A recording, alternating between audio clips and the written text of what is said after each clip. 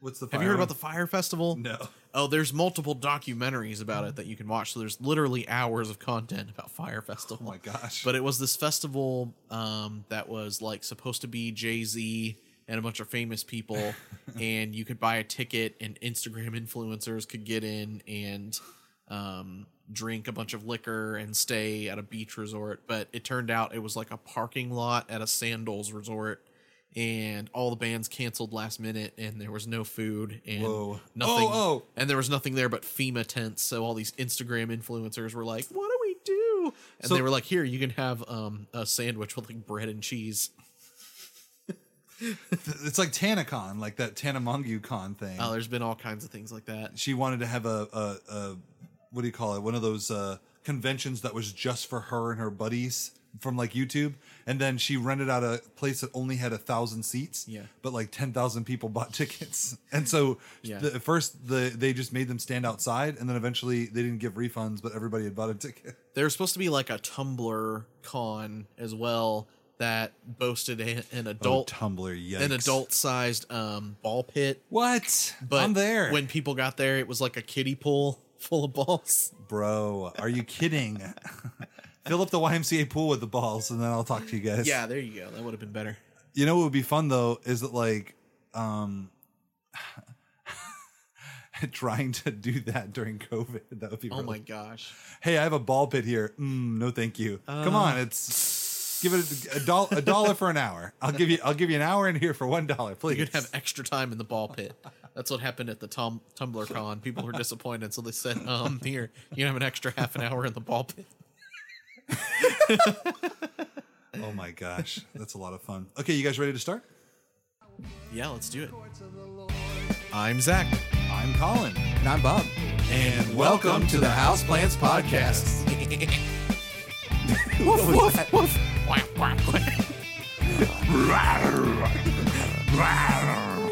think I'm on the wrong podcast. I'll do the real lion. You ready for this? Oh, yeah, there you go. The king of the forest. I was the king of the forest. The best, seriously, the best vocal performance of all time. Okay. And we're here to talk about music, media, and the mission of Jesus. And a lot more. And as you can tell by our little weird segue in the beginning, we're also talking about animals. The Aminals. So, first question, do animals have souls? Second question, why would you ever ask that? Of course, yes. Yeah, the debate is settled in my mind. Ecclesiastes 3:18. Thank you, Patrick Naramale, for pointing me to that. That is true. Scripture. What does it say? All animals have the same breath? It says, God tests them so they should see that they are no different than the animals. They all have the same breath. One goes into the... who decides what... It's like they both go into the ground. Yeah. And then it's something like, who decides who goes up and who goes down? Everything's meaningless. You know, Solomon's like, everything's the good meaningless. Ecclesiastes Stuff is meaningless. You're Chef meaningless. kiss. Something along those lines. And I'm like, oh, see? We got the best Ecclesiastes scripture around. Come get And it. if you are a fan of the bipartite theology, then breath and soul are the same thing. That's true. So you never really know. All right, but before we get into anything too crazy, we are going to do a song. We're going to do "All Creatures of Our God and King," the hymn, but it will sound much, much, much different. It'll sound like an animal wrote it. Animal from the Muppets, maybe. He goes wild on the That's drums. a good one. That's a good one. So the other thing is, I told Zach that we would pull the 3 abominations this time. So we would change the chords, change the rhythm, and change the melody line. Melody line being the most heinous of all crimes. But we are not changing a single lyric. We're not changing the lyrics. Other than we're only doing like 2 or 3 verses. That is the actual abomination. Like that shall not be done. But it is. Shouldn't. Yeah. You can add a chorus, Matthew West and everyone else. But you shall not change the lyrics. So we will try our best. I think that's one of the 10 commandments. But yeah, without further ado, maybe the 11th one. Here is 80s synth All Creatures. Here we go.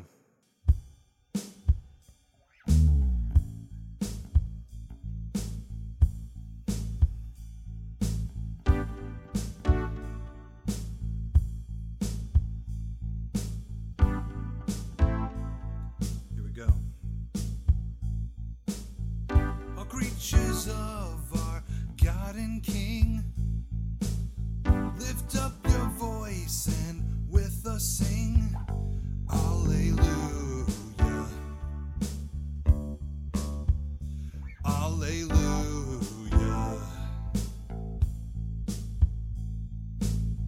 Thou burning sun with golden beam, thou silver moon with softer gleam. Oh, praise him. Oh, praise him. Alleluia.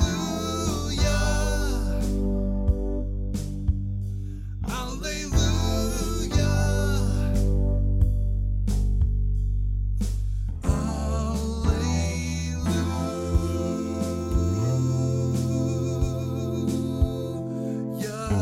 Thou rushing wind that art so strong, ye clouds that sail in heaven along. Oh, praise him. Alleluia. Thou rising morning, praise, rejoice. Ye lights of evening, find a voice. Oh, praise him. Hallelujah. Hallelujah. Hallelujah.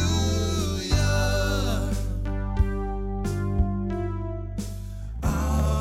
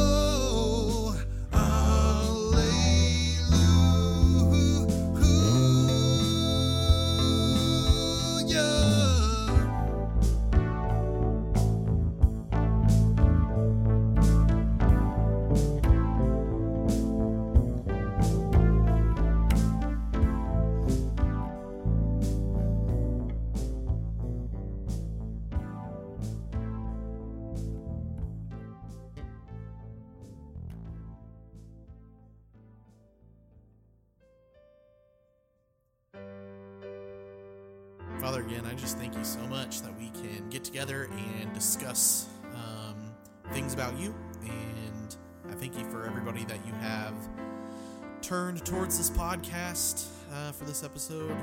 For everybody that's listening out there, I just pray that you would work to draw each and every one of us to yourself. Just through your grace, Lord, I pray that you would just draw us to your spirit, that you'd speak through this podcast, that it would all go to your glory. In Jesus' name, amen. Amen. Amen. Amen. Amen. Very, very cool. Super duper fun. That was a lot of fun, Colin. I loved it. I thought it was, how should we say, the most Phil Collins I've ever been. So since my first name is Colin, it's fun to have Phil Collins inspired music. Colin Filson.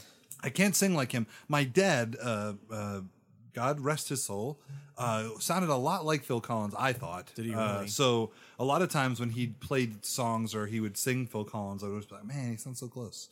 So yeah. What are we talking about today, Zach? So we talked about all kinds of spiritual beings.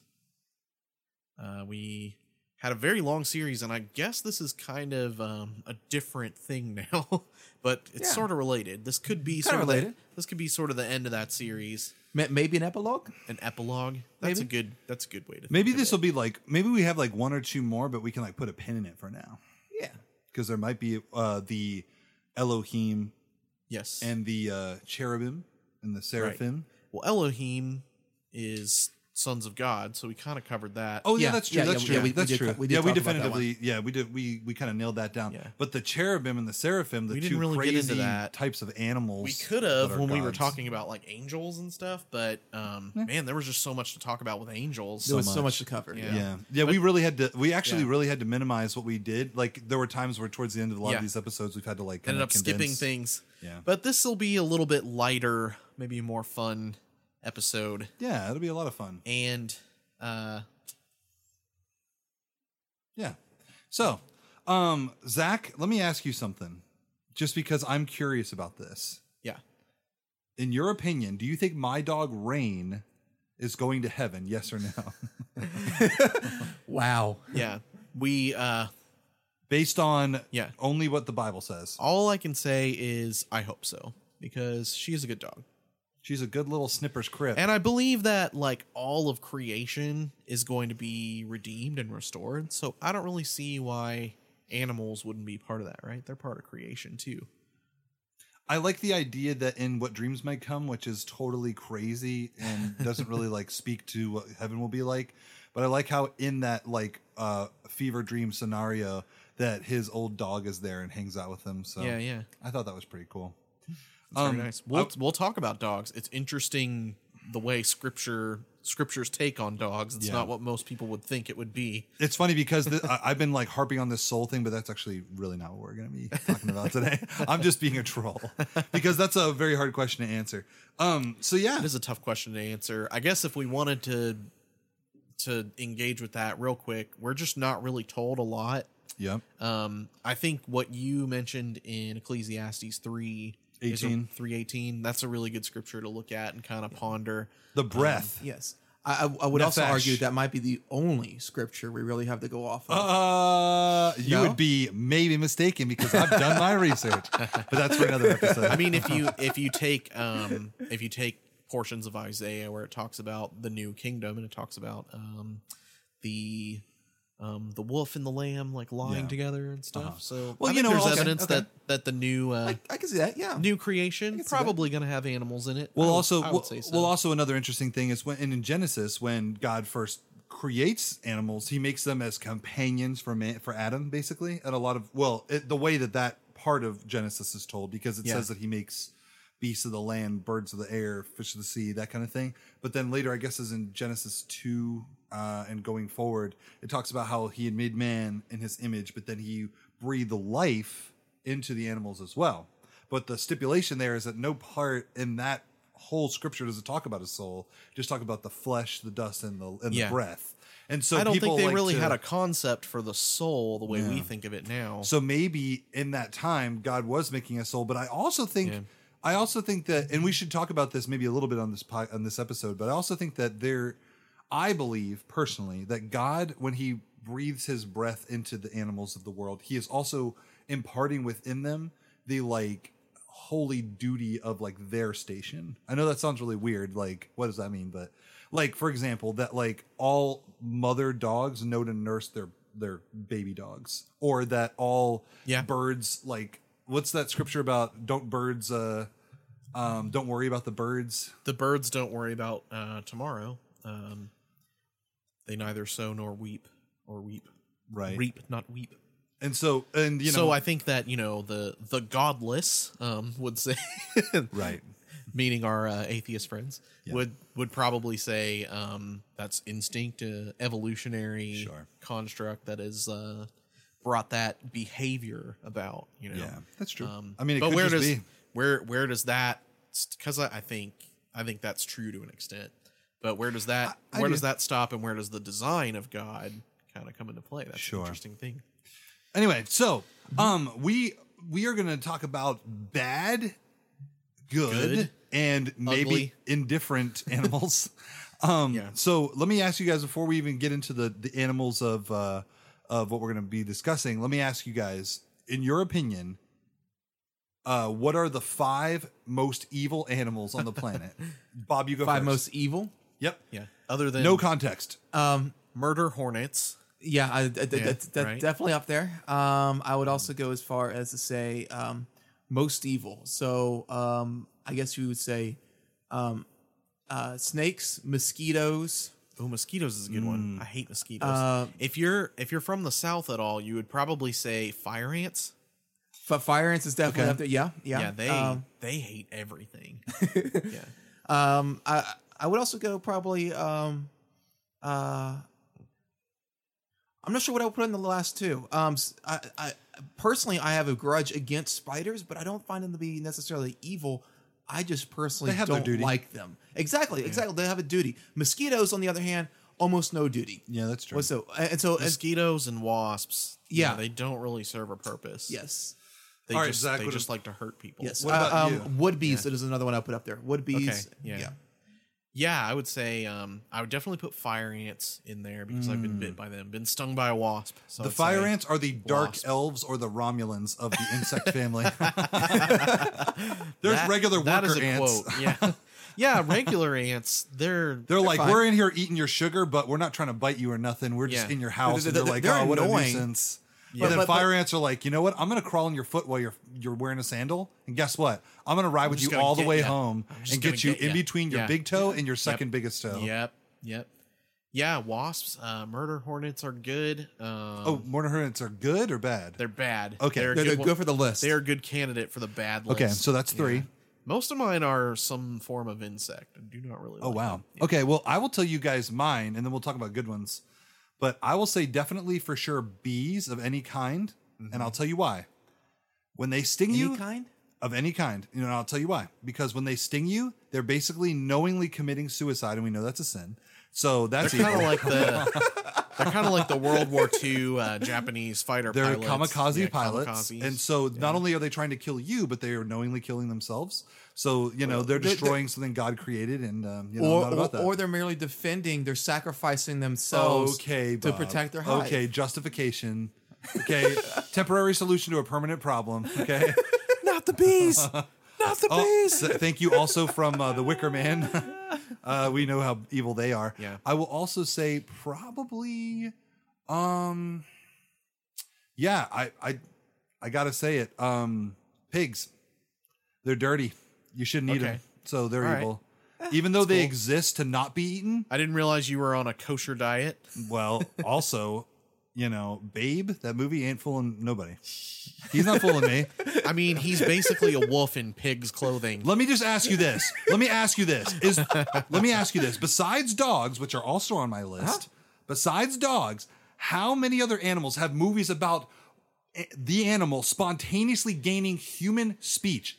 Super demonic animal right there. Okay, Babe and Charlotte's Web pig, Wilbur. He was like, oh, I'm Wilbur. And I'm like, Yeah. oh, you were possessed by a demon. Congratulations. If that happened like in a Pentecostal area, they would have burned that barn to the ground. And that is, I mean, how do we know that some of those pigs that Jesus threw the demons into didn't scuttle away? It didn't say, I don't know if it says all of them died. they wanted the demonic possession. I mean, They were there you ready go. for it. So that, I mean, I could go on and on here, but pigs definitely evil. I struggle with that one because pigs are also highly intelligent creatures. So are demons. They're just lazy. So are demons. Demons are intelligent liars. So, all right, moving on. Dogs. Wow. Dogs. Dogs are basically the superheroes of the excuse animal me. kingdom. Dogs they're the- are.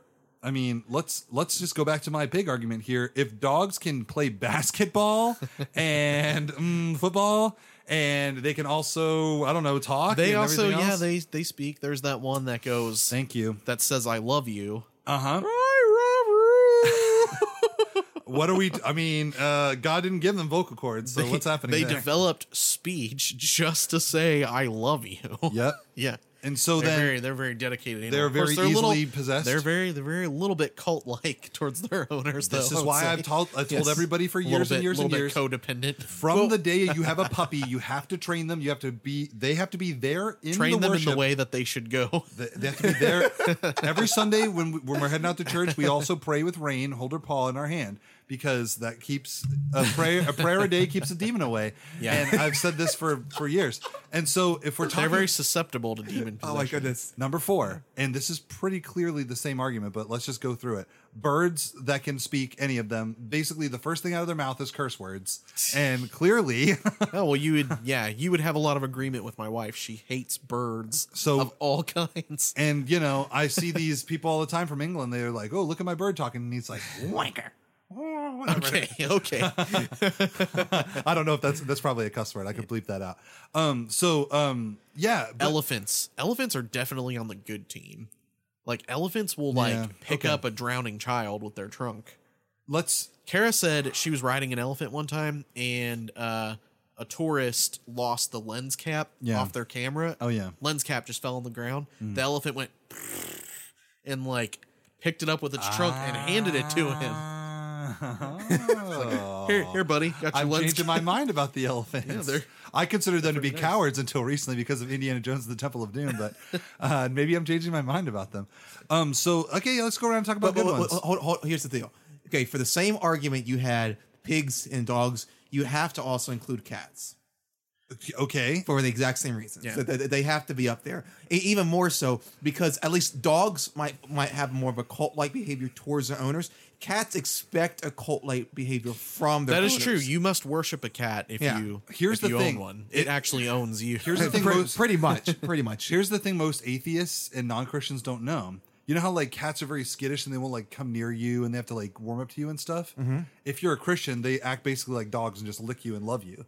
But if you're like not a good person, they'll just like avoid you like the plague. And I consider that to be a Christian aspect, so they're not sinners at all. They're really holy, first on the list. They're like, I am choosing to abstain from you. I'm going to go my way and sit in the litter box. You go your way. Yes, I'm staying away from those sinful humans. Which is, well, Zach had a cat named Ollie.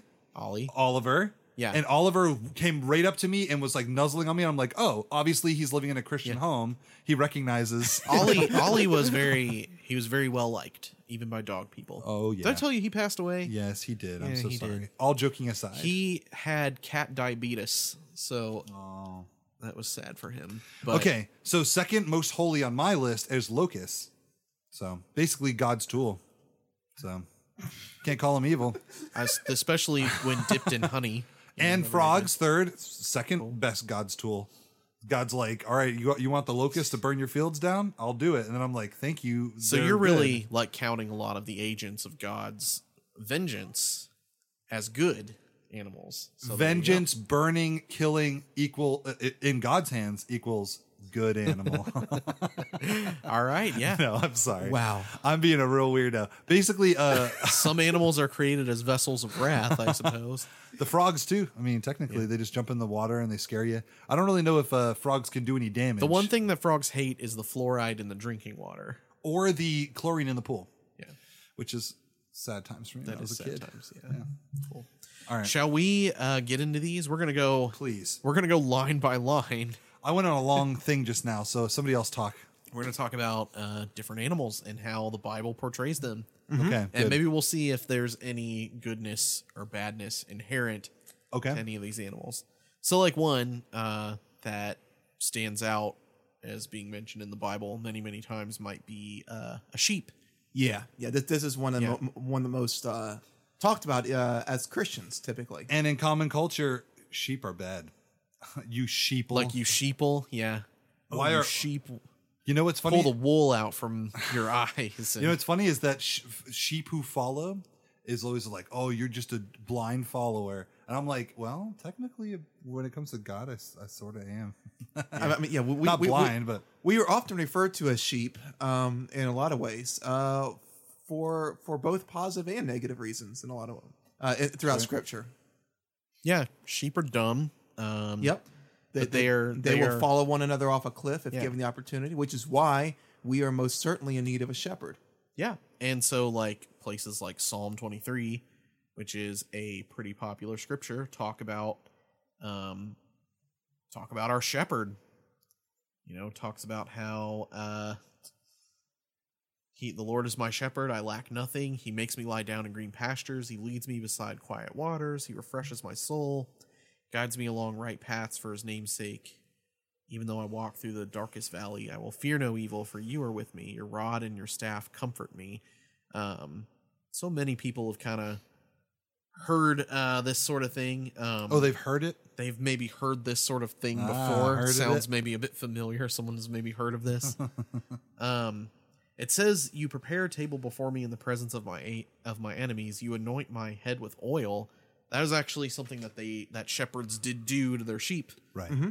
to kind of keep them clean and stuff. Yeah. So keep the bugs off them. I will say this, as far as like representation of the sheep, like symbolic in the scripture, I like the idea that sheep are looked upon, especially in analogy situations, as being like the people of God, and that they are kind of vulnerable to like wolves or vulnerable to the elements. I like the idea that the imagery that God is sort of like protecting his flock. Yeah. And I like that idea very much. Elsewhere, he refers to himself as the Good Shepherd. Yep. In John 10, John 10. Is one of the big ones. And it's always interesting because he mentions that I know my flock and they know my voice, which was something that shepherds actually did. The sheep actually really did know their shepherd's voice, and so when the shepherd actually called for their sheep, more specific, when shepherds would go into town, they just take their whole flocks and put them in just a giant pen. All the shepherds put them sheep in the same pen, and so they would call their sheep, and their sheep would come after them because all the sheep knew who their own shepherd was. There was no concern like, oh, you're going to take my sheep, or I'm going to take someone else's. Yeah, which was really strange to think about, but that's just I mean, sheep are dumb, but they're at least smart enough to know who their shepherd is, who it is that is actually caring for them and protecting them. Yeah. So that's some of the positives about sheep. You might think, well, they're clearly on the side of good. What about don't assume. What about Isaiah 53:6? It says, "We all like sheep have gone astray. Each of us has turned to our own way, and the Lord has laid on him the iniquity of us all." So it's basically saying like all people have strayed away like sheep. So sheep are kind of prone to wander. Kind of. There's a song that says that. I think wander, Lord, I feel it. They wander away, but then later on in the New Testament, Jesus talks about leaving the 99 and going after the one, recognizing that they will stray away. They will stray away, but God loves us that much. Yes, so he will come after us. See, and again, imagery. Think about yourself as a sheep in a giant field full of other sheep. Yeah.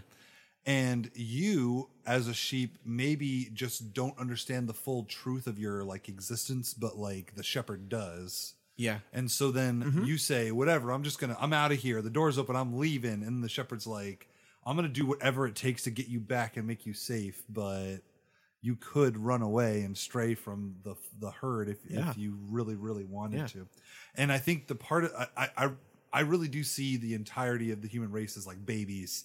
And you've got like a mom or a dad there trying to keep kids in the living room, and they keep bumping their heads and stuff.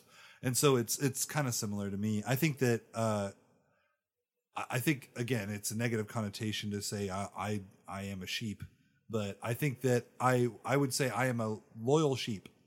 That's a good way of me twisting it positive. It is a good way to think of yourself. I mean, the world tells you don't be a sheep. Don't be a sheep, man. Open your eyes, man. Get woke. Yeah. Yeah, but I just love how many things that Jesus flips upside down completely. Oh yeah, because the world would not think being a sheep is a net positive, but the Bible would say otherwise. So well, and I think it's important that sheep are so prevalent in scriptures because of this. And the main reasons why is because of the sacrifice aspect. They are often viewed as being so innocent. Which is why they were often viewed. Which is why they were used so heavily for sacrifices. So moving, and so especially in the Exodus and Leviticus, and this is where we start seeing, at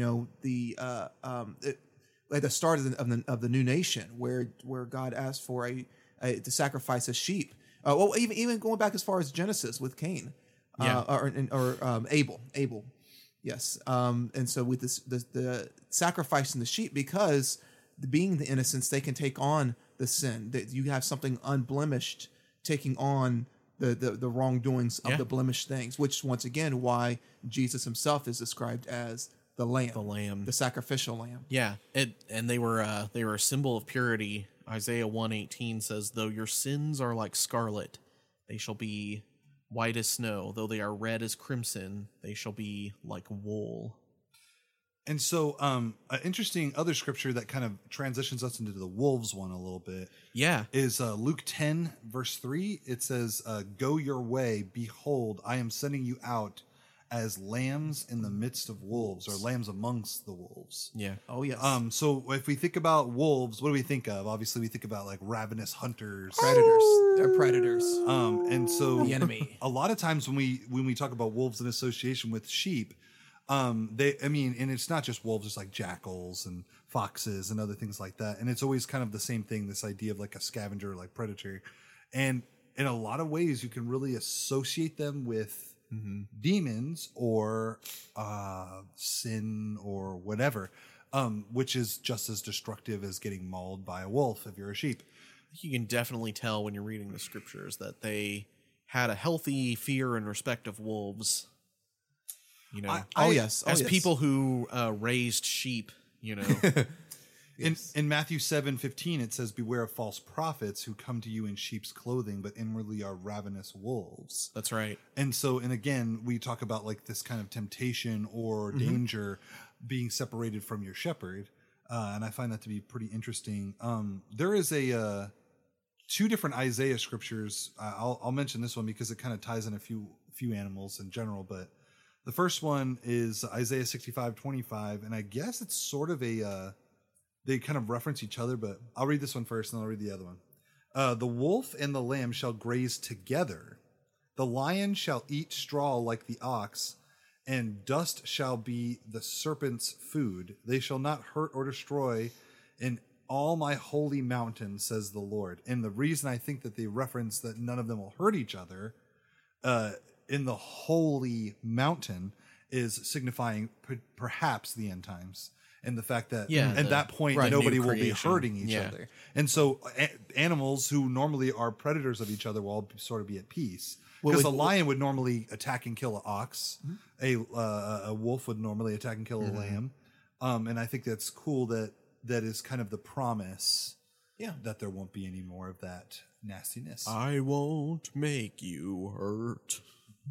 And then the second one from Isaiah, which comes earlier, Isaiah 11:6-9 says, "The wolf shall dwell with the lamb, and the leopard shall lie down with the young goat, and the calf and the lion and the fattened calf together, and a little child shall lead them." What does that sound like? "The cow and the bear shall graze, their young shall lie down together, and the lion shall eat straw like the ox. The nursing child shall play over the hole of the cobra, and the weaned child shall put his hand on the adder's den. They shall not hurt or destroy in all my holy mountain, for the earth shall be full of the knowledge of the Lord as the waters cover the sea." Yeah. So that is like I said, they're referencing each other. But what is cool about that, I think, is the idea of this the little child that shall lead them. And that kind of gives me a nice but more or less, this is me transitioning out of wolves into the other animals. But I think typically in the Bible, a lot of times wolves represent something bad, or like a false prophet, something that would go into the peaceful den of sheep and stir up trouble, kill, make some sheep turn away, that kind of thing. What do you guys think? So wolves are like 8 out of 10 on the evil scale.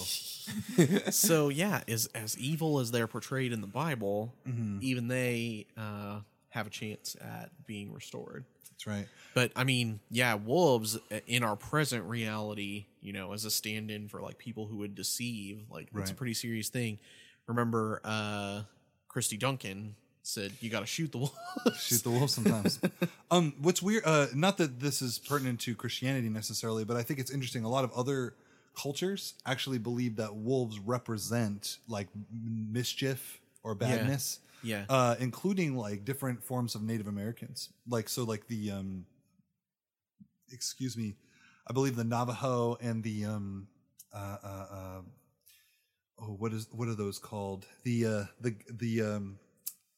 code talker guys, the other Native Americans from over in the West. They believe wolves are like mischievous like creatures that are only like there to like stir up trouble and cause mayhem. I did a report on that recently, and I thought that was pretty interesting that it kind of lined up that way. So, basically, treat as nothing but.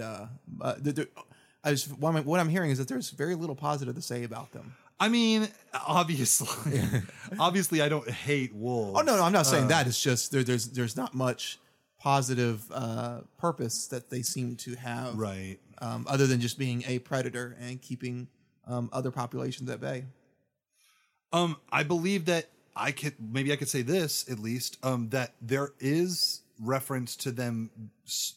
If you believe that armies coming in to like attack Jerusalem during like the minor prophet times before Jesus showed up, if you believe that God's will was for them to like scatter God's people because they were unbelievers, as a lot of people believe, okay, then this scripture might, in Acts, might be kind of in that same vein. In Acts 20:29, it says, "I know that after my departure, fierce wolves will come in among you, not sparing the flock." So maybe it's like a spin on like, hey, God knows these things are coming, and you better be like, ready. Yeah. So I don't know. I mean, basically every scripture I looked up has them becoming like killers, bloodthirsty, or a false prophet. Yeah. So sure. Yeah. Basically, there's also the Bad Wolf. Big Bad Wolf, of course. And Bad Wolf, which is a graffiti artist from the UK that writes Bad Wolf. But I will say this: it's like I think the rule kind of works like if you are a wolf who does something nice for a kid, like Balto, then you can be redeemed. That's true. So, yeah, there you go. He's awesome. he's only half wolf, but he was trying his best. Stay away from him. Yeah. He's half wolf. All right, what's up? What's next? So I wanted to see if the Bible said anything at all about murder hornets. Oh my gosh. Okay. I figured there was locusts for sure. I don't know if they're murder hornets. Well, I mean, we could talk about it. So in Revelation 9:1-12, it talks about, basically kind of like a plague. And people have said like whenever murder hornets started to be in the news, people thought quickly left as soon as they arrived. Quickly left, yeah. Didn't really make a huge impact. Yeah, they were like, "Oh, nobody's biting on this one. We'll just move on." They're not biting; they're stinging. Revelation does mention a certain type of insect, like swarm, that leaves a. I think it says something about a painful sting. I'm going to look at Revelation. Whoa. 9. Yeah, it does. Well, if that's the case, then it's probably the Jumanji bugs. Oh, yeah, that's right. It might make you itch, make you twitch. Make you sneeze, make you itch. I like that movie very much, the original Jumanji. Me too. I saw it in the theater. It's okay. They can't get too far down if we just stay low. It's glass. They'll never break through. And out of the smoke, locusts came. So it does say locusts. It's okay. Came down on the earth and were given power like that of scorpions of the earth. They were told not to harm the grass of the earth or any plant or tree, but only those people who did not have the seal of God on their foreheads. They were not allowed to kill them, but only torture them for 5 months. Oh my gosh. Anybody stung by a murder hornet? Did it hurt for like 5 months? The agony they suffered was like that of the sting of a scorpion when it strikes. During those days, people will seek death, but will not find it. They will long to die, but death will elude them. The locusts looked like horses prepared for battle. On their heads, they wore something like crowns of gold. Oh, I know the scripture. They have women's faces. Their faces resembled human faces. Their hair was like a woman's hair. Their teeth were like lion's teeth. This is pretty creepy. It is one of the creepiest scriptures in the Bible. They had breastplates, like the breastplates of iron, and the sound of their wings was like the thundering of many horses and chariots rushing into battle. They had tails with stingers like scorpions, and in their tails they had power to torment people for 5 months. They had as king over them the angel of the abyss, whose name in Hebrew is Abaddon, and in Greek, Apollyon, that is destroyer.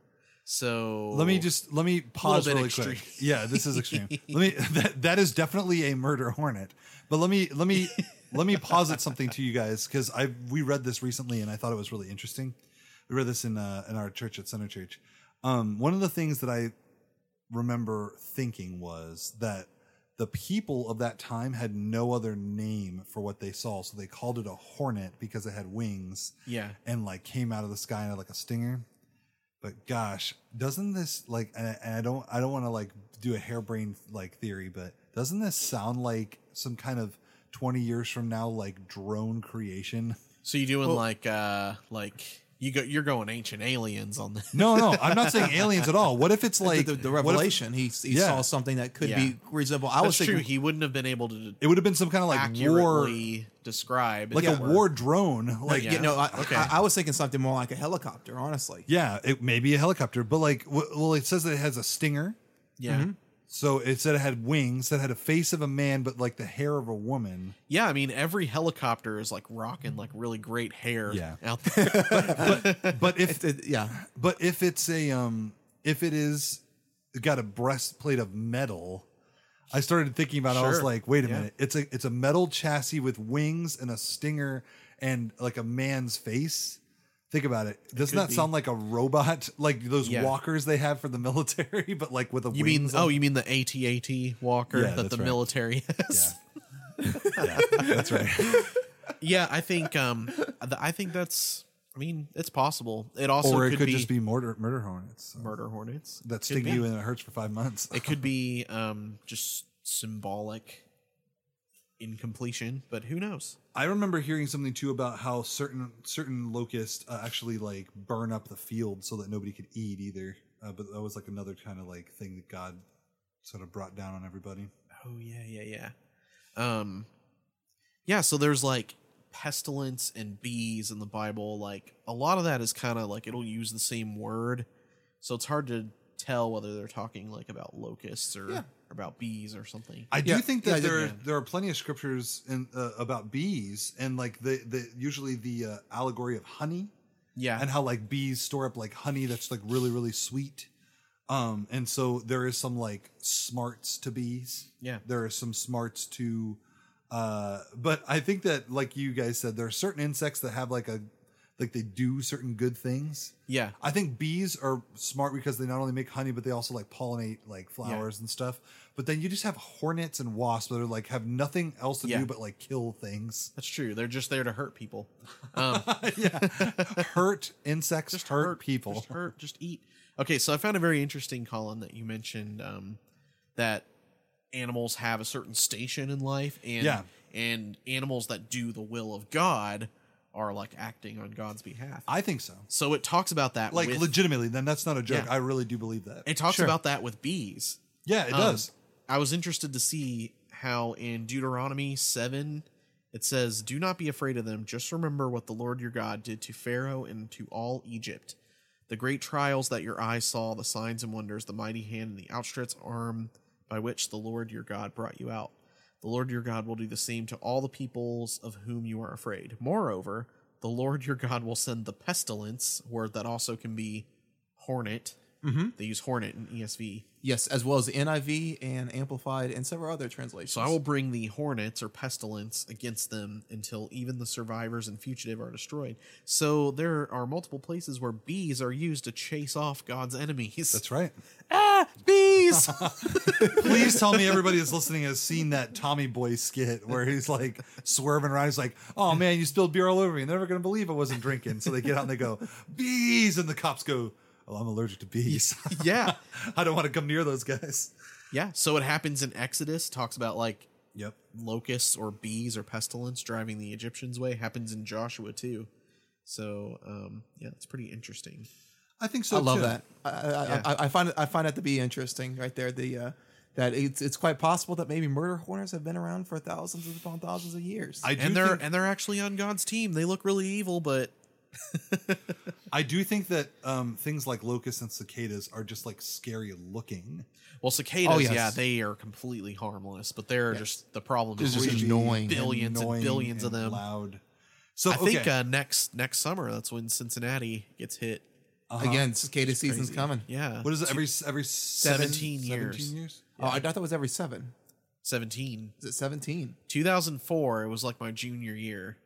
I remember like stealing. Oh wow, was it really that long ago? Yeah, man. Stealing tennis rackets from the gym and just going outside and just like you just wave it through the air and you'd whack like 3 or 4 of them in every swing. Well, what's weird is that I remember thinking it must have been less than 17 years because you and I were friends when the cicadas Well, came. Yeah. different parts of the country have different swarms. So the Cincinnati one, like the Ohio side, Right. had their 17-year one in 2004. So they're due Kentucky next year. Kentucky was like maybe 2000, end of 2004 or 2005. I don't know. Yeah. But okay, so moving on. Donkeys. Donkey? So Donkey. let's I want to talk about what they represent in the Bible, and then I'm going to Sure. give you guys some some scripture. And I got one for you as well. Please do. So what I'll say first is that I believe that donkeys represent humble Yeah. nature. That's a very yes.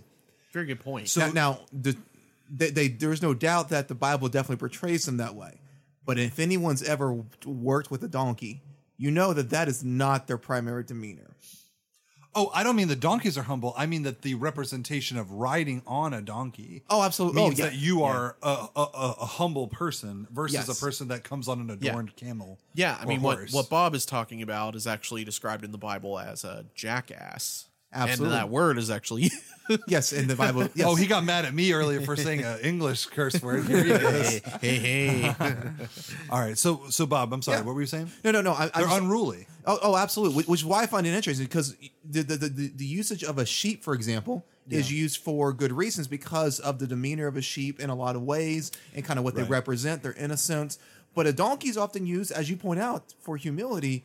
But Humility, that's But the right word. they are not humble creatures in the slightest. So one of the things that's interesting too is that when they list all the things you would never like steal from your neighbor, it lists a donkey.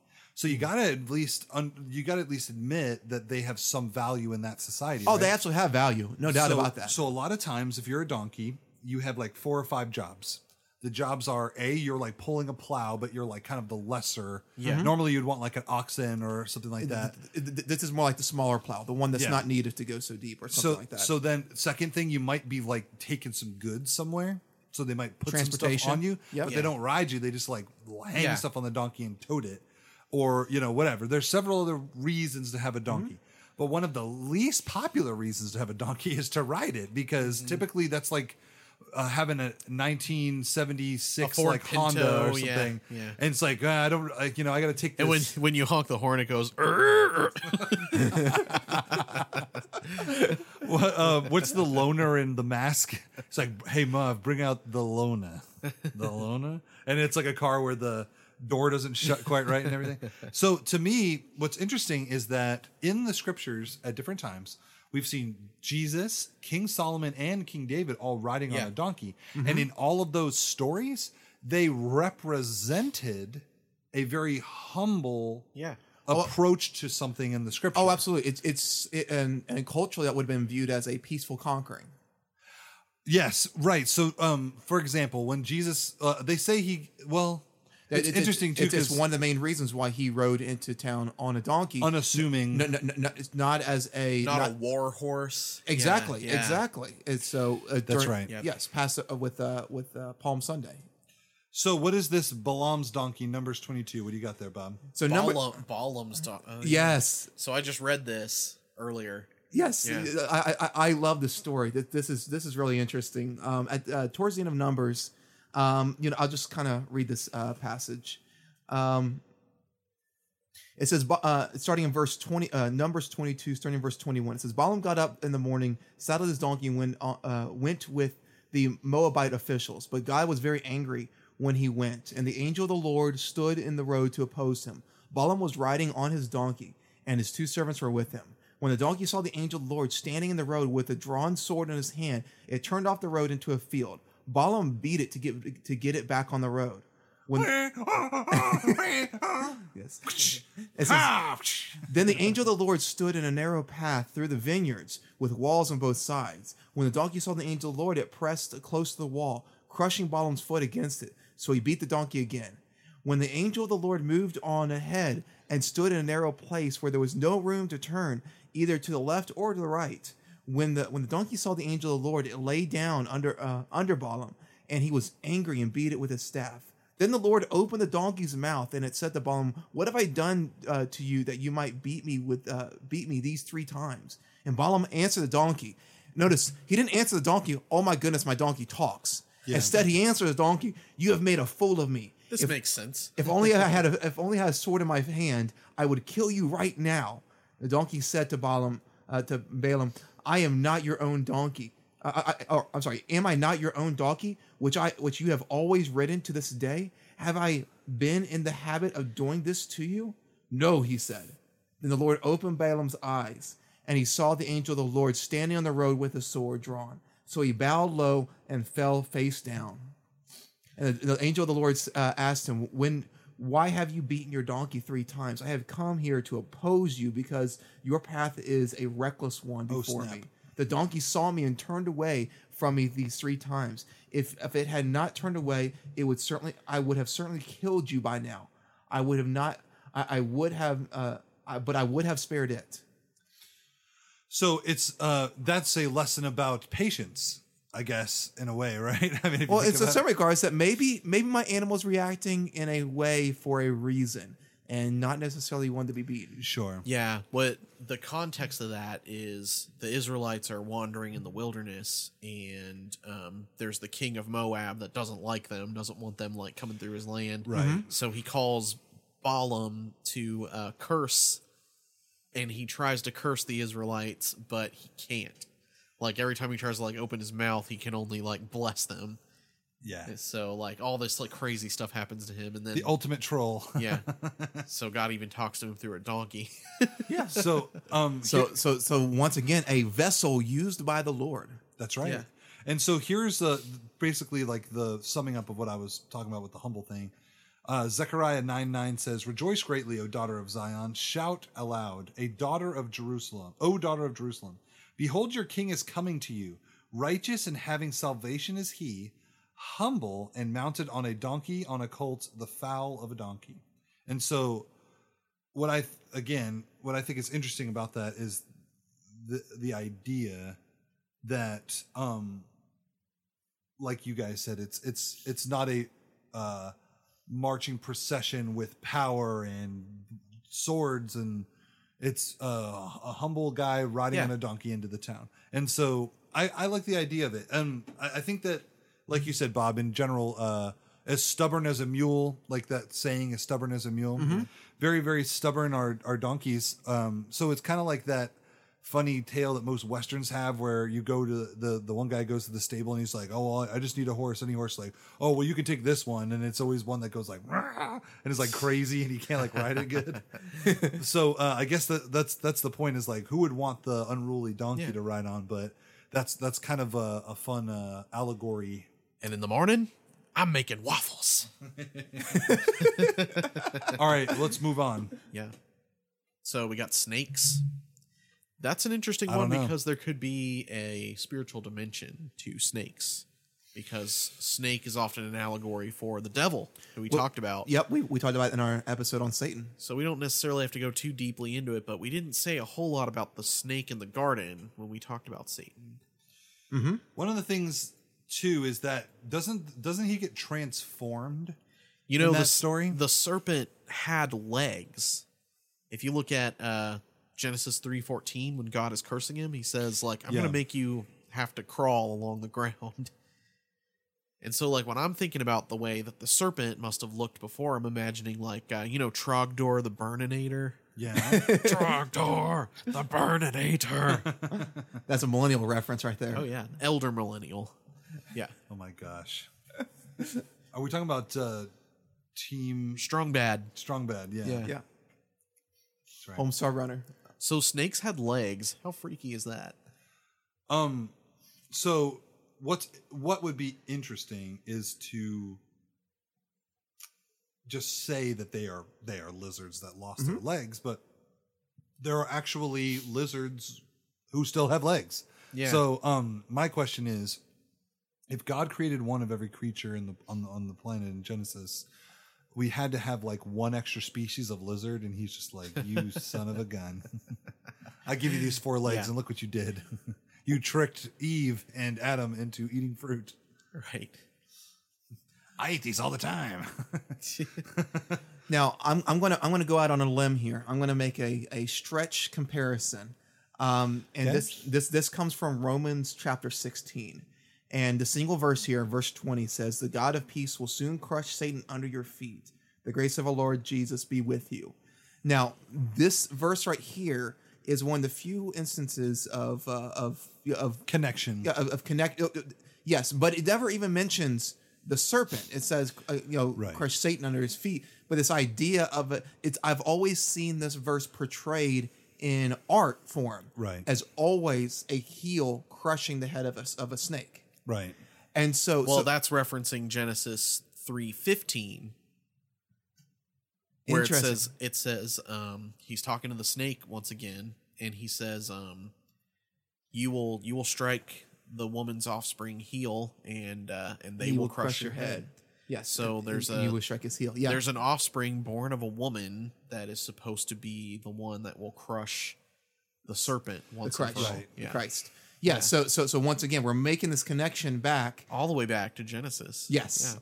And so I found that one to be interesting. The idea there of once again that connection between possibly Satan the serpent, which we says it may or may not be. There definitely Christian lore definitely has that connection to be made, but there's not much explicitly. You feel like always connection. The Satan was a bit more of a nebulous figure in the Old Testament. Oh, yes. Anyway, so listen to our last episode, or 2 episodes ago, I guess. So if we take this even a step further, I guess representing what snakes represent, I will give you 2 other references here. Isn't right after the snake loses his arms and legs? Isn't it intentional to make the animal crawl on its belly? Yes, As a point of like humbling him to the point of like basically dragging his body through the ground. It's you actually got it backwards. It's the fact that the Lord says that you will now crawl on your belly that we seem to conclude that it had arms and legs to begin with.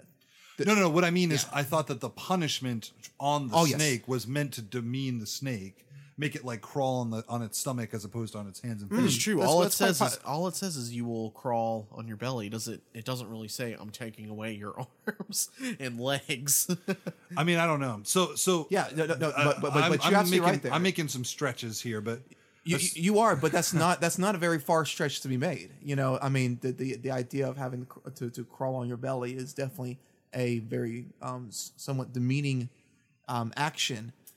So one of the things we know about serpents in the Bible is that they are meant to be are said to be poisonous, which is something that everybody looks out for. But in Mark and in Luke, talks about how the believers will be able to handle them and not be afraid. Yeah, but that's kind of a touchy verse. that's an interesting one. But then, sure.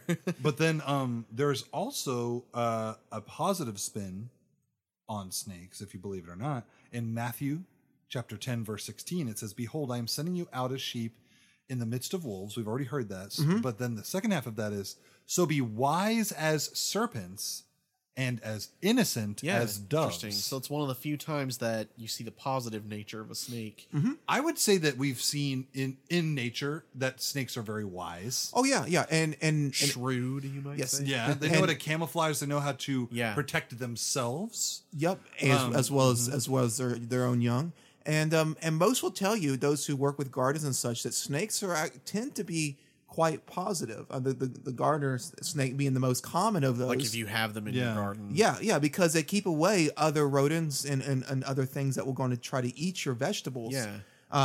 Of course, you got your larger animals as well, but I'm talking like the smaller ones. They definitely try to keep those away, but they themselves are not going to eat your vegetables. So they tend to be very positive signs in a garden. Yeah.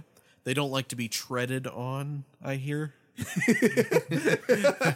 And we hear a lot of allegory about Moses with serpents, which is interesting too. Oh yeah, do you know about that bronze serpent story? That's right. So because I just read Numbers recently.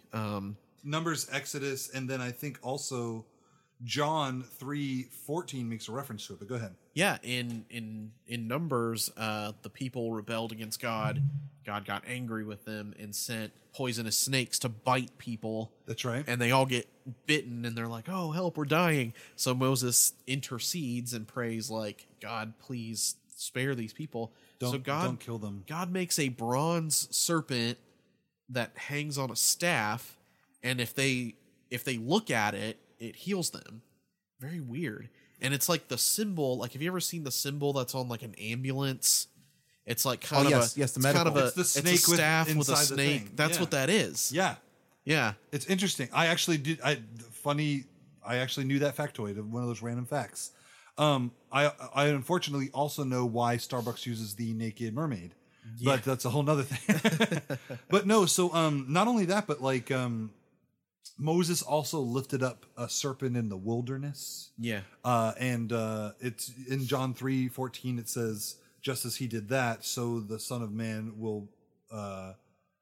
So must the Son of Man be lifted up. Yeah. So it was almost like, And just like that story, you look to Jesus on the cross. That's how you get your healing from sin. So, and so I mean, it makes an interesting point that,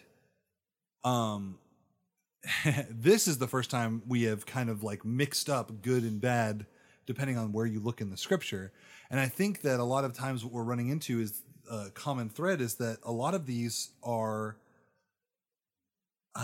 someone explaining using imagery and metaphor, or sometimes literal stuff, like saying, you know how snakes are, well, you should be like that, or you should not be like that. And I think that just kind of is because the nature of animals gives credence to the nature of man in a lot of ways. And so like we are all different aspects of animals pushed together. definitely. Sure. Some of us are even snakes in some form. Hopefully not too much though. Cool. Okay, so I want to do two really quickly and then maybe talk about the lion a little bit longer. So Okay. you wanna, Let's do it. yeah, so there's cattle or cows. Those are often an image of wealth or prosperity. Absolutely. Like there's a psalm that talks about how God owns cattle on 1,000 hills. Oh, yes. There's also like the story of the prodigal son. When the prodigal son comes back, the father is so happy that he slaughters the fattened calf. Yeah. So it's like a richness thing, you know? Yeah. I mean, I do see I it. believe, I believe there's also some references that in Job as well. Yeah. I do believe it is a representation of wealth, because when Jesus calls everybody to take cut their calves in half and bring them to like the wedding, you know what I'm talking about? Yeah. Yeah. And it's like, everybody in town, bring your calves. It's almost like and also, if you continue to think of it as wealth, then you can also make a big hard push to the idea of sacrificing that wealth to God. Yeah. Definitely. Because if a cow represents like all of your hard work to like buy a cow, yeah. then to like cut it and give it to God is like a thing, a big deal. In Genesis 49, Pharaoh is having these dreams where he sees like 7 fat calves come out of the Nile, and then he sees like 7 skinny calves. Oh, and yes, Joseph interprets that to say Egypt is going to have 7 years of good harvest and then 7 years of famine. So it's even used as symbolically there. Yeah, prosperity and then And then of course, if you also follow again the stories of Moses, a calf is often worshipped as almost like a fertility or a agricultural deity amongst the God's people when they fall astray. Like the golden calf being both, like you said, a symbol of wealth, but also a symbol of like prosperity. Yeah. And to me, it's interesting too, because kind of like what we read in, what's that? The Minor Prophet book, but essentially people getting so tied up in their own prosperity of their own like success with farming, that becomes more important than like God providing. Yeah. So if you have like a bunch of cattle, you're like, yeah, I'm doing good. I don't need God. So that's kind of how that doesn't sound like any country I know. Yeah, right. I know. Right. Yeah. Go ahead, Zach. What's next? Dogs. Little Snips, Snippers I Crips. was surprised that the Bible's not too keen on dogs. Like a dog that returns to its vomit. Yeah. So does a fool repeat There's its so folly. many things like that. It was an insult, I think, in that culture. It was just like, you're a dog. There's like, to be fair, this was before, really, for the most part, before the time of domestication. you don't think that they had like golden doodles and stuff? Pharaohs of Egypt had They had cats. Well, Yeah. they had cat. Well, they guess they had worshipped dogs, too. cats. Yeah, they worship but cats they also because. had Doberman pinchers. Yes. I'm not kidding. They did. Oh, you're right. They did. They did. So that was what they made the Anubis heads look like. Yeah. Was Doberman Yeah. pinchers. You're right. So there was some domestication there. by then. But again, I don't know to what extent. Sure. But I do know that those types of dogs from that area look like that, and they were around. There's like old depictions of dogs like sitting next to stuff. Seems like Israel must not have either not been dog people, or maybe they just only had like wild dogs. Well, yeah. Wild dogs were definitely a major issue during this time. Yeah. We do have a lot of records of that. Zach, just let sleeping dogs lie on this one, okay? Yeah, there's a lot of imagery there. I like there's a woman who talks to Jesus and she's like, "Please heal me." I think it's in Matthew 7. I don't remember exactly how the story goes, but she wants Jesus healing, and he says like, "No, we can't waste what good we have on dogs." I'm like, wow, that's like an insult. Oh yes. Oh, don't give dogs what is Don't holy. give dogs what and is do not holy. throw Yeah. your pearls before pigs. Well, the one from Matthew 7 is part of the Sermon on the Mount. That one is more referring to the fact that dogs cannot determine what is of Okay. value and what Yeah. isn't. Yeah. So Matthew 7 it definitely mentions it. But what Okay, you're talking so Matthew 7 is the Beatitudes. There's another one. though. Matthew 5 is beat, but Sermon on the Mount, yes. Sermon on the Mount. Sorry. Yeah. Okay, so yeah, he says don't give what is holy to dogs. Don't cast your pearls before swine. That's part of Jesus' teaching. But he also says to this woman, like, no, we're not going to like waste what is holy on dogs. I'm like, Right. wow, ice cold. But then she goes, well, even the dogs get the crumbs on the Yes. master's table. Matthew 15. Matthew 15. It would seem, yes. And that actually, like, he's like, okay, yeah, that's some faith right there. I can Yeah. get behind that. And so he blesses her. Yes. I think you are right though, Bob. I think that a lot of times that dogs are just interchangeable with like wolves, just like running around town, but they don't really have Yeah. like domesticated like dog in your house that's clean that they like or anything.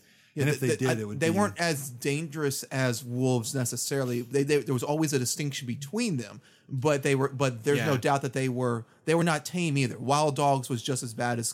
I think wolves were definitely worse. But Wolves were more of a predator, so they were more something to be feared. Dogs were more of like a scavenger. Yes. And it was something you were kind of disgusted by. yeah, because that culture. Being Yeah. called a dog was an insult too. I think. Yeah. if you think about it, I mean, what is a wild dog? Well, they're not going to be upkept, so there's often going to be like mange and other issues with the dog, Yeah. and so a lot of disease carrying and things like that.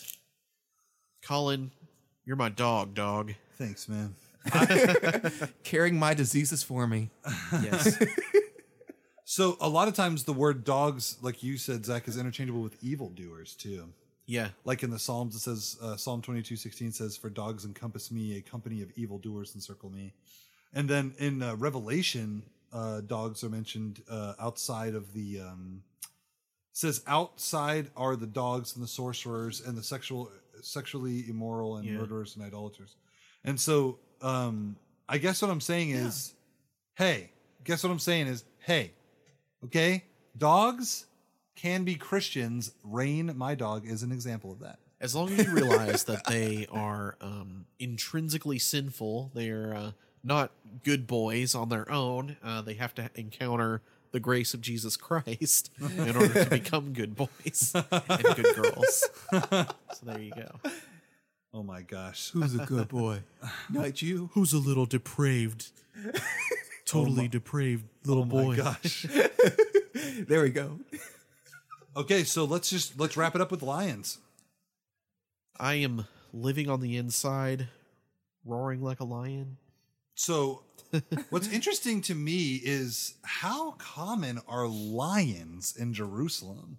I just don't know. I mean, they talk about them a Actually, lot. I'm not Well, sure. I don't think they're common in Jerusalem. I don't Jerusalem's think they're too native to populous. Jerusalem. No. But they Are they native to Israel even? It's a fair question. Obviously, Are they even native to the Middle East area over there? I'm not really I even don't sure. know. When I think of lions, I think more of like African Serengeti. I've never really like thought about this before. Right, but so here's what I'll ask too. I wonder if there are rulers who have lions, like in Daniel, that just like keep them. Yeah. But I don't know how much you hear in the Bible of wild lions just randomly like attacking or anything. Did they have them in Babylon, like in the Iranian area?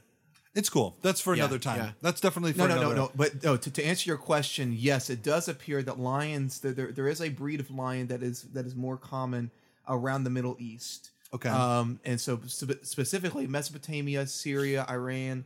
Palestine. So that's where they would get the ones from Daniel. Yeah. Yes. So they're kind of like adjacent, and they bring them in as I understand. So this is a very specific breed. They are a cousin of the much bigger African lions, it would seem. Okay. See, cool. That makes sense. Interesting. Okay. So here's the thing about lions: they are both good and evil.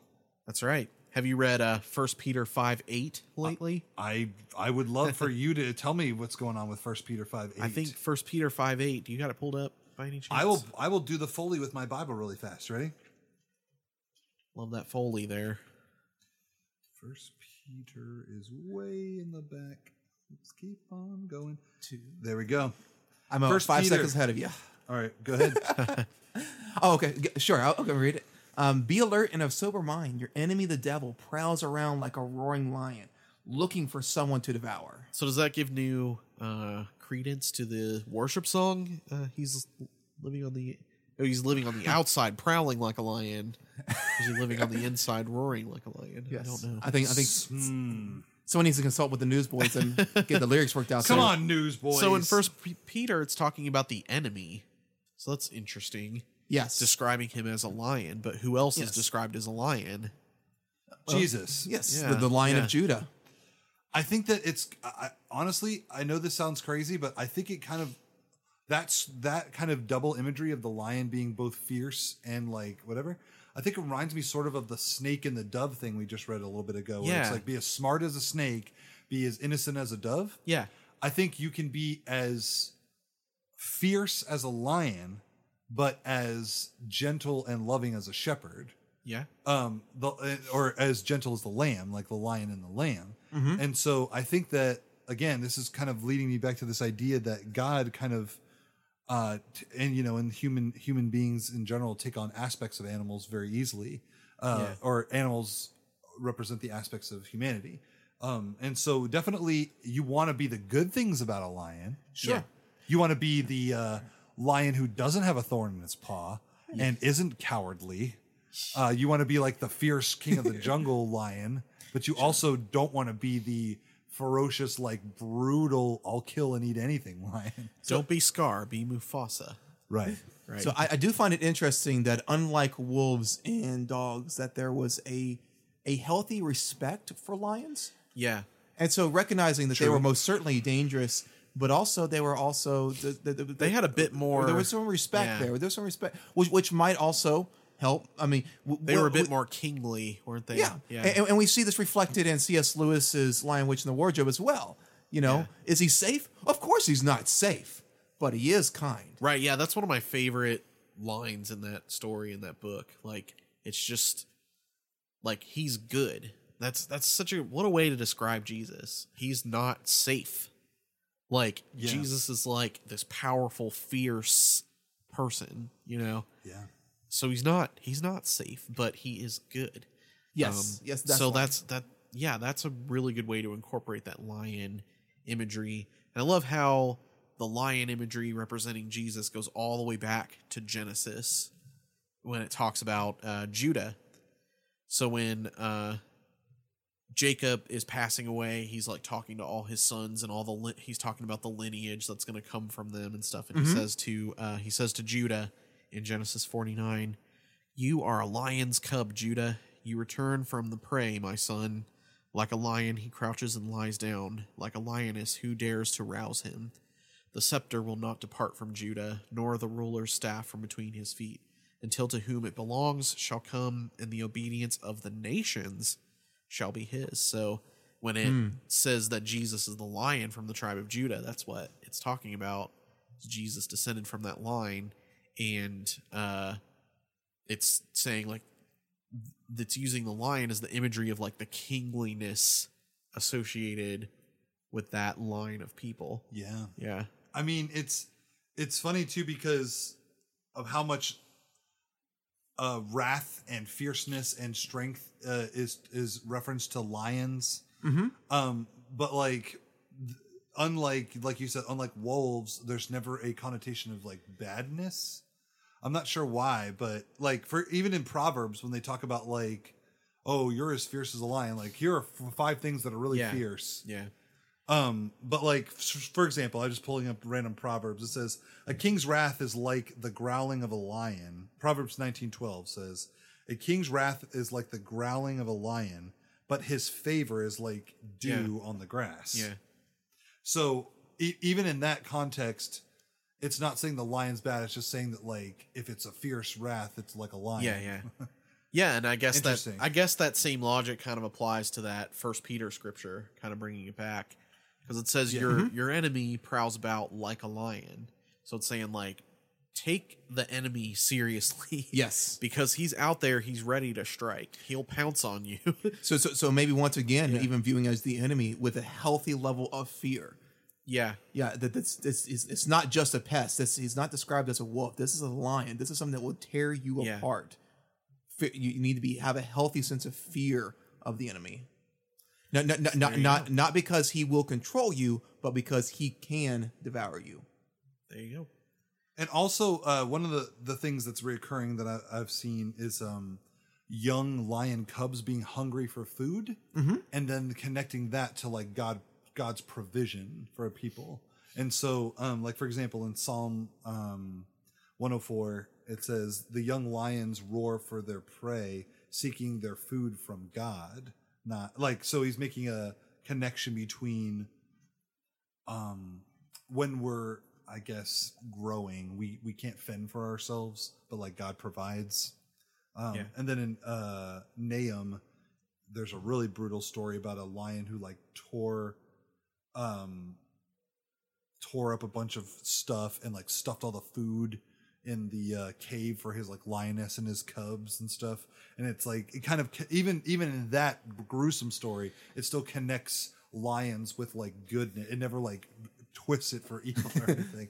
It's still kind of confusing to me. But of course, that's because we associate primarily Jesus as a lion and a lamb. So I don't think the Bible's going to be like, lions are evil. You shouldn't be like the lions. Because then later, if they said, except for God, he's like a lion, and that's cool too. So you can be a lion like that, I guess. Yeah, so every time it mentions that Jesus is a lion, it's talking about his power, and like what he has the authority to do. Because I like how in Revelation 5, they're looking around for somebody who can open this scroll, and I think it even says like, I wept because nobody was found worthy to open the scroll. Verse 4, yeah. But then in verse 5 it says, then one of the elders said to me, "Do not weep. See, the Lion of the tribe of Judah, the Root of David, has triumphed. He is able to open the scroll and all of its 7 seals." Boom. So Jesus is tied to that lion imagery, but it's because they're using it to show that like he's able to open the scrolls. He has authority to like make all these things happen. So yeah, it's a king thing and a fierce thing. That's right. Yeah. There you go. It's like a lion's head that roars with the body of a sheep, but with the paws of a donkey. Hooves of a donkey. Now you're just getting weird. So yeah, I guess that'll about wrap it up for now. I mean, there's probably a million other animals that are cool in the Bible. Yeah. What other animals did we miss? What do you guys think? There's like, I saw a few, like there's like antelope or whatever, gazelle in the Bible that yes, in the Proverbs. Bit. Yes. There's fish. There might be enough for another episode. I don't know. So like the whale, the big fish / whale is interesting. The whale. Because there's a lot of different times where God uses fish. There's also fish that Jesus' disciples catch. That's right. Which could also be fishing for people. That's right. As well. So I mean, maybe this does need another episode. Maybe. We'll talk about I don't know. Maybe sometime if we just need an episode, it could be good. So thanks for tuning in. We had a lot of fun. We were just kind of taking a break and kind of relaxing and talking about animals in the scripture, and we had a lot of fun doing it. So appreciate you listening in. Yep. Be sure to check us out on Patreon. And like Zach said, tell us which ones we missed. Which ones are your favorites? We will catch you next time. Peace.